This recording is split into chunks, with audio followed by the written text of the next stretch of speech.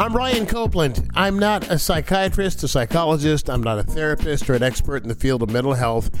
I'm a playwright. I'm an author, actor, a comedian, and a talk show host who has battled the demon known as depression since adolescence.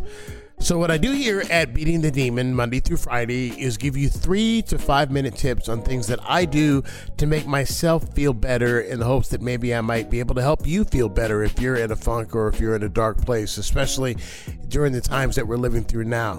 And maybe along the way we can help ease some of the stigma that surrounds this disease.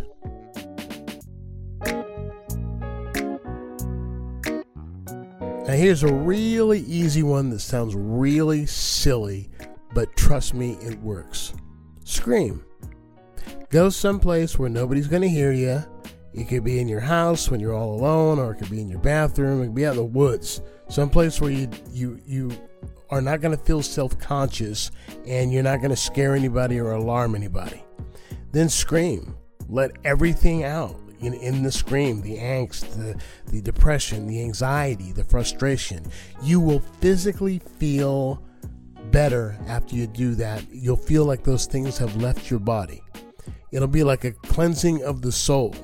Now, if you scream and when you're done, you still realize that some of those things are still there, guess what? Scream again. Trust me, it's the best catharsis in the world. But it's just important that you go somewhere where you're going to be by yourself, where nobody else can hear you, because when people hear a scream, obviously they become alarmed. They think that something is wrong. And actually, you're doing something to heal yourself.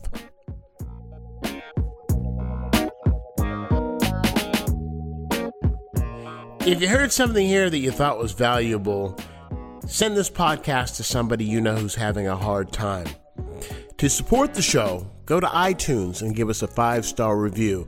It helps people to find Beating the Demon.